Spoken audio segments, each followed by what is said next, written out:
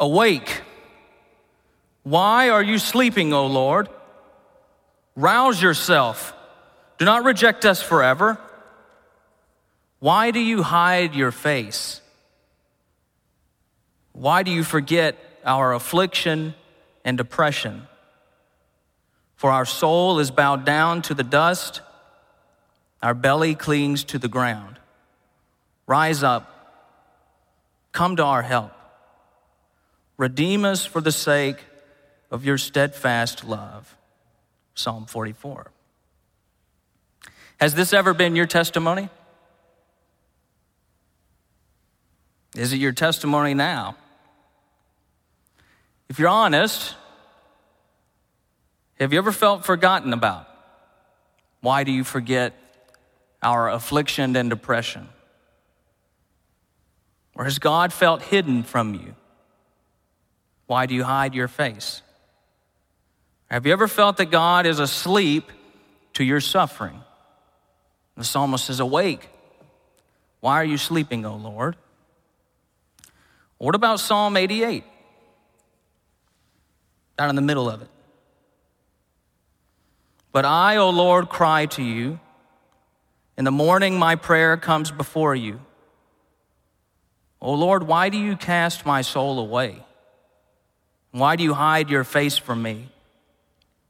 Afflicted and close to death from my youth up, I suffer your terrors. I am helpless. Your wrath has swept over me. Your dreadful assaults destroy me. They surround me like a flood all day long. They close in on me together. You have caused my beloved and my friend to shun me, and darkness has become my only companion. Have you felt cast away? And do you know what the psalmist means when he says, darkness has become my only companion? These are the sufferings of God's people. Written from exile, these psalms, these prayers, and many others are part and parcel of the identity of Israel and of God's people. So we need not then feel ashamed or embarrassed or pretend that this isn't part of our own existence when it's these psalms that we resonate with.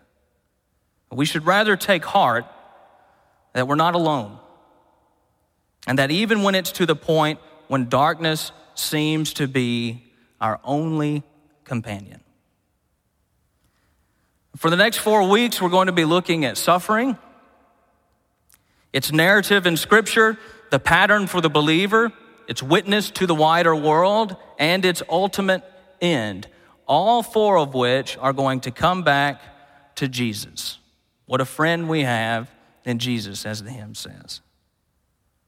And if you don't hear anything else I say, hear this: go to Jesus. That could be the sermon every week. Name the problem, go to Jesus. And I also hope you hear me when I say that, hopefully, I approach this subject with the utmost humility.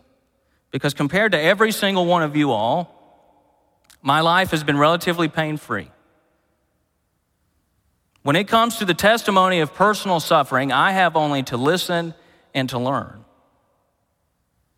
I cannot possibly comprehend the suffering that has been endured or that is being endured. So just know, I'm not coming at this because I think I have all the answers or I know what it's like. I don't. But I know who does. And it's him, Jesus, that I have the privilege of preaching about. No one else in this world may understand what you've been through, what you're going through, but Jesus does and is with you every step of the way. And that's a refrain we will come back to over and over and over. But back to these psalms of lament and suffering. They're crucial because where they fall in the narrative of Scripture, I think they help serve 2 purposes for us. One, they're cathartic, and that when we read them, we can breathe a sigh of relief. Relief that even the worst of suffering finds voice in Scripture. It helps place us in the text when we can read this and go, yes, that's me.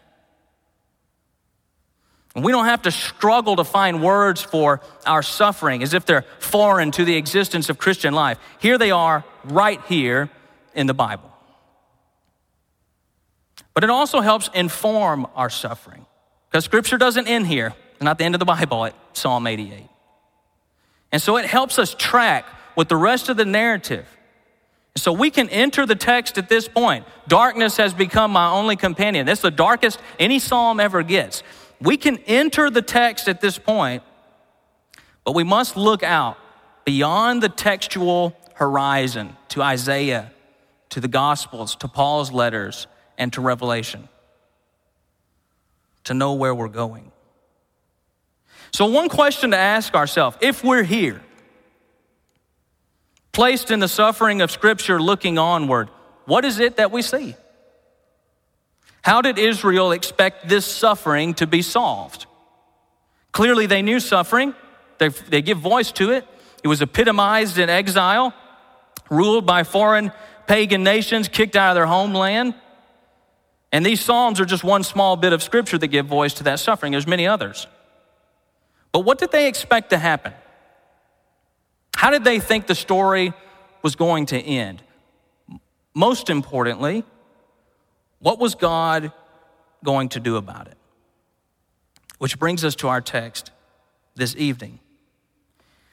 I was inspired by John's message a couple of weeks ago that we read 2 entire chapters of Scripture. So our text this evening, there's no way to capture this in some 5 verses.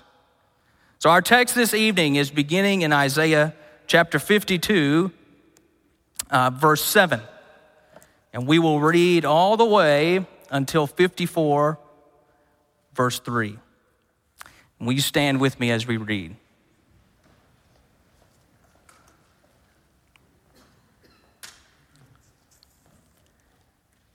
How beautiful upon the mountains are the feet of him who brings good news, who publishes peace, who brings good news of happiness, who publishes salvation, who says to Zion, your God reigns. The voice of your watchmen, they lift up their voice. Together they sing for joy. For eye to eye they see the return of the Lord to Zion.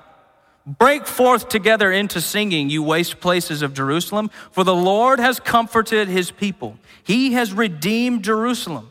The Lord has bared his holy arm before the eyes of all the nations, and all the ends of the earth shall see the salvation of our God.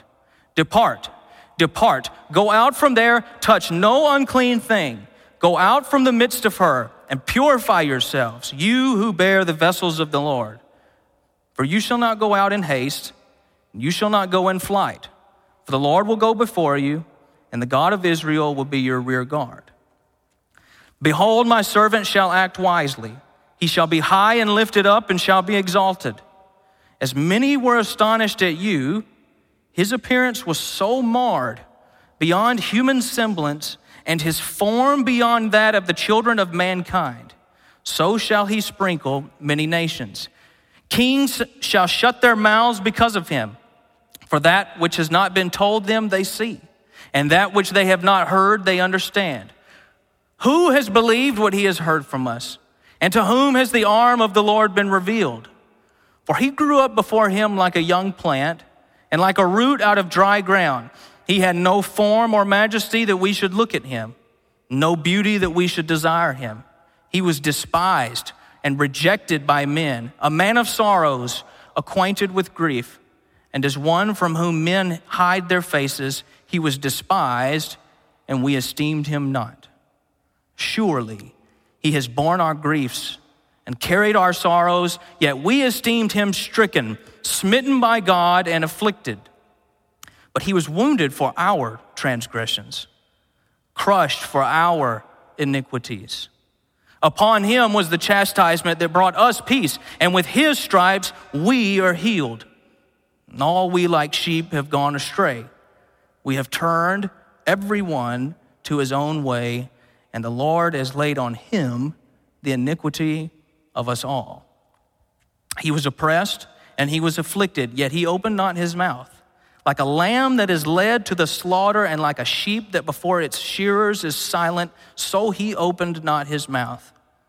By oppression and judgment he was taken away. And as for his generation, who considered that he was cut off out of the land of the living, stricken for the transgression of my people?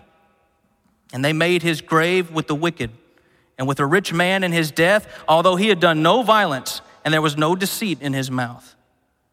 Yet it was the will of the Lord to crush him. He has put him to grief. When his soul makes an offering for guilt, he shall see his offspring, he shall prolong his days. The will of the Lord shall prosper in his hand. Out of the anguish of his soul, he shall see and be satisfied. By his knowledge shall the righteous one, my servant, make many to be accounted righteous, and he shall bear their iniquities. Therefore, I will divide him a portion with the many, and he shall divide the spoil with the strong. Because he poured out his soul to death and was numbered with the transgressors, yet he bore the sin of many and makes intercession for the transgressors. Sing, O barren one who did not bear. Break forth into singing and cry aloud, you who have not been in labor.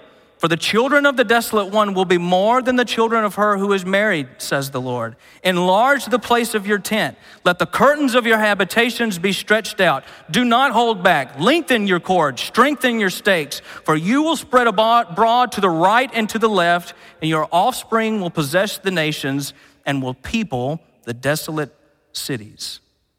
This is the word of the Lord. You may be seated.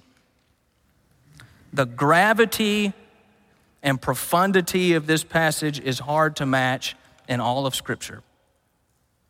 So what did they expect? Well, most importantly, that they would not forever remain in suffering. Here's Isaiah prophesying, and the best news he's got is that God was going to redeem, restore, and reign again. They would not be in exile forever.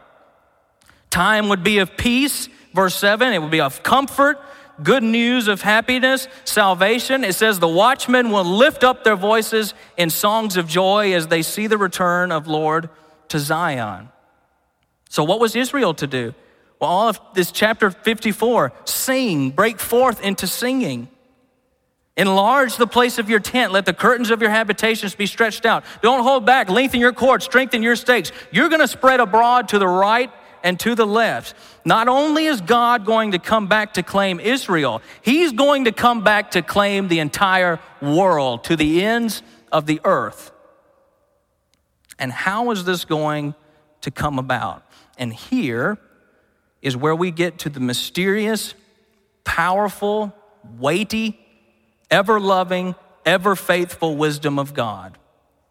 Folly and scandal to the world, but power and righteousness from God. All of this singing, enlarging, it's all going to come about through the servant. He's the one announcing this good news. How beautiful are the feet of those who bring good news. And how is he going to accomplish it?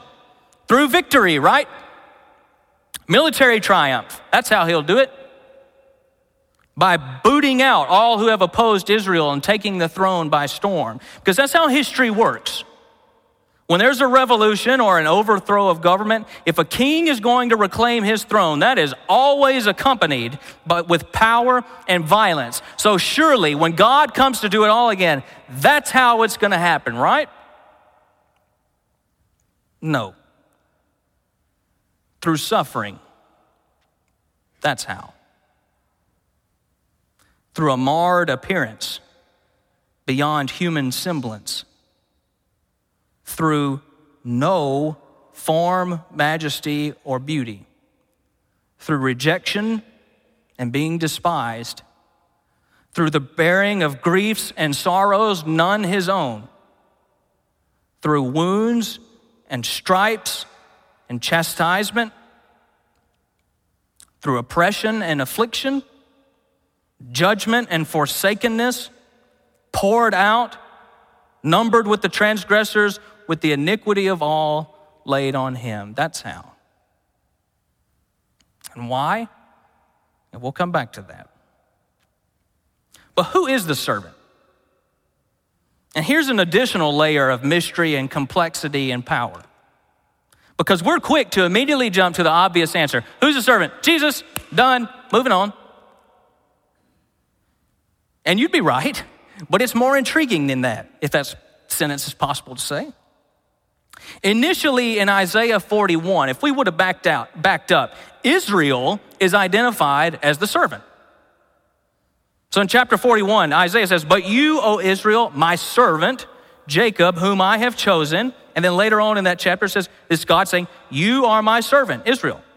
So Israel then is identified as the servant who will carry out God's purposes for the blessing of the world. However, the greater context of Isaiah, take Isaiah as a whole, and it's about the judgment of Israel. And these prophecies were read in exile. So that's a wrench in the plan there. So though Israel was identified as the servant, they have failed to fulfill that role under God and themselves have become like all the other nations that need to be restored. Now that doesn't negate the continuity with Israel, but someone else who's the same yet different is going to have to sum up all of that identity and role of Israel and themselves. And rather than Israel serving God's purposes as the servant is going to have to serve God's purposes to Israel before he can go on to the next step. So in Isaiah 49, we're getting close to our own passage. "And now the Lord says, he who formed me in the womb to be his servant, to bring Jacob back to him and gather Israel to himself." So the servant is in continuity with Israel and has a mission to Israel to bring them back because they can't do it themselves. But then there's the next step, what Israel was supposed to do from the beginning. Because later on in that same chapter, Isaiah 49, famous passage, "It is too small a thing for you to be my servant to restore the tribes of Jacob and bring back those of Israel I have kept. I will also make you a light to the Gentiles, that you may bring my salvation to the ends of the earth." So the servant in continuity with Israel has a mission to Israel and a mission to the nations, to the ends of the earth. But we're not done. The servant is also connected with God the Father. In chapter 42, this is, "I, Yahweh, have put my spirit upon him." In chapter 43, God speaking again, but talking about Israel, "You have burdened me with your sins, and you have wearied me with your iniquities." And if that sounds familiar to you, it's because those exact same terms are said of the servant in the passage that we just read. "He shall bear their iniquities, yet he bore the sin of many." So the servant not only shares an identity with Israel, but shares an identity with God the Father himself. Why does any of that matter? Because it eliminates the overly simplistic notion. When we read this, we go, "Oh yeah, that's just God taking his wrath out on Jesus." Well, if the servant is God, what does that say then? See, when we read those sentences, "Yet it was the will of the Lord to crush him, he has put him to grief," we have to reevaluate what that means. And we have to read that three-dimensionally and not two-dimensionally.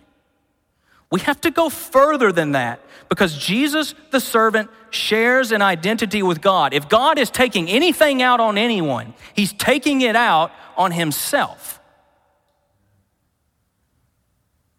Karl Barth said, "But the deepest mystery of God is this, that God himself in the man Jesus does not avoid taking the place of sinful man and being that which man is, a rebel, and bearing the suffering of such a one to be himself the entire guilt and the entire reconciliation." That is what God has done in Jesus Christ. So this isn't an either or, either God did it or Jesus did it. Yes, Jesus has borne all of our suffering, all of the evil, all of the sin on himself. Yes, God has borne all of the suffering, all of the evil, all of the sin on himself. All of which brings us back to the very first question. What did Israel expect to be the solution to their suffering? God, period. We're outside the bounds of language when we talk about this, but they expected God in and the suffering servant. And we should notice what they didn't expect was a philosophical answer to the existential question of the problem of evil. And that's so often how it's framed. There's this abstract problem of evil, and what's expected to solve it is some sort of logical rationale about the origin of evil and how that doesn't infringe on the ultimate goodness of God. But all of that is done in a vacuum and has no context. And that sort of trajectory for solving evil is so unsatisfactory and a far cry from the glory of what Isaiah gives us. How does God plan to solve evil and suffering? Well, not by giving some philosophical logic to his people, but by taking all of it on himself, completely and in his son Jesus, and exhausting it of its power.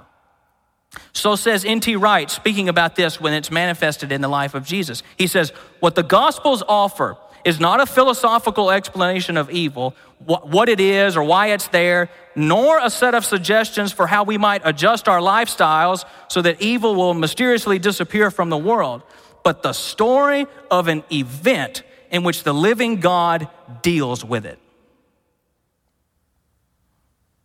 So in our own suffering, the temptation is always to try to figure it out. But to take that road of figuring it out or trying to figure out an answer is an altogether different road than Scripture. The road of suffering and its answer in Scripture leads to one person, Jesus. And we would be wise to do the same. Because zoom ahead to Matthew, where these prophecies that Isaiah has talked about are finding fulfillment. And Matthew's he's on it, where all these fulfillments are happening.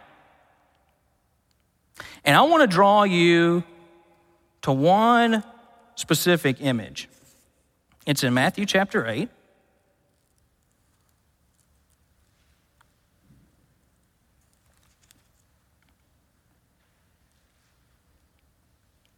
(14 through 17). Matthew 8, 14 through 17. And when Jesus entered Peter's house, he saw his mother-in-law lying sick with a fever. He touched her hand, and the fever left her. And she rose and began to serve him. And that evening they brought to him many who were oppressed by demons, and he cast out the spirits with a word and healed all who were sick. This was to fulfill what was spoken by the prophet Isaiah. He took our illnesses and bore our diseases. Now, this is a poignant image for a number of reasons. Because why isn't this fulfillment? When we read those 2 chapters in Isaiah, we immediately think, oh, that's what Jesus did on the cross. And you'd be right. But yet, here in this picture is where Matthew says, there's Jesus fulfilling these Isaianic prophecies. So Jesus, just pictured this. Jesus comes into Peter's house, comes down, Peter's mother-in-law is lying sick, kneels down, holds her hand, heals her, and it's this moment that Matthew says, that's the suffering servant. He took our illnesses and he bore our diseases. And that's not the same as saying, oh, he just heals people. No, he took them and he bore them. Sit with that for a moment.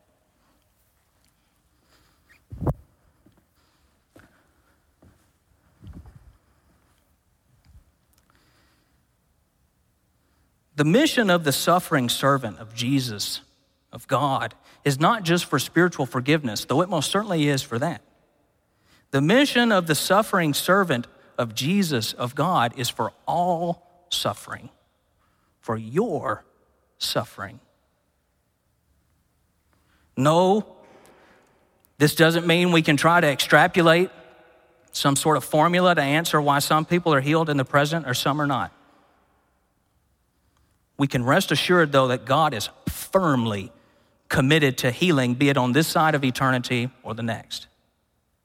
God doesn't have a problem of evil, because there's going to come a day when there's no longer a problem. Nevertheless, in the meantime, what we are given is much more comforting than trying to figure out an answer. And what's much more comforting is the presence of Jesus. Not just as Lord, who rules over all, including suffering, though he is that. Not just as Savior, who saves us and heals us of our suffering, be it on this side of the Jordan or the next, though he is that. Not just as Lord and Savior, but as friend, who has entered into suffering for us and with us. As Matthew pointed out earlier in his gospel, you shall call him Emmanuel, God with us, in the best of times and in the worst of times. He knows what it's like, and he comes to us to comfort and heal, no matter what that means. And you don't have to worry about taking your suffering to Jesus, because just like in that image, when he came to Peter, you don't have to worry about taking it to Jesus, because Jesus comes to you, takes it, bears it. I'll tell you who understood this and captured this passage perfectly. His name was Joseph Scriven. And he was born in the early 1800s in Ireland. And in his mid-20s, he moved from his homeland of Ireland to Canada, mostly because he felt compelled by God to do so. So he thought he was doing the right thing. And once he was over there, he received word that his mother was dying. He knew there was no possible way for him to get back to Ireland before she died. And so all he could do was write her a letter. And he sent her a letter and a poem. And you just think of all the things he could have said to her. His first two lines in that poem were,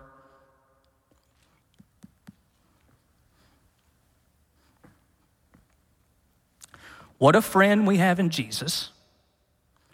All our sins and griefs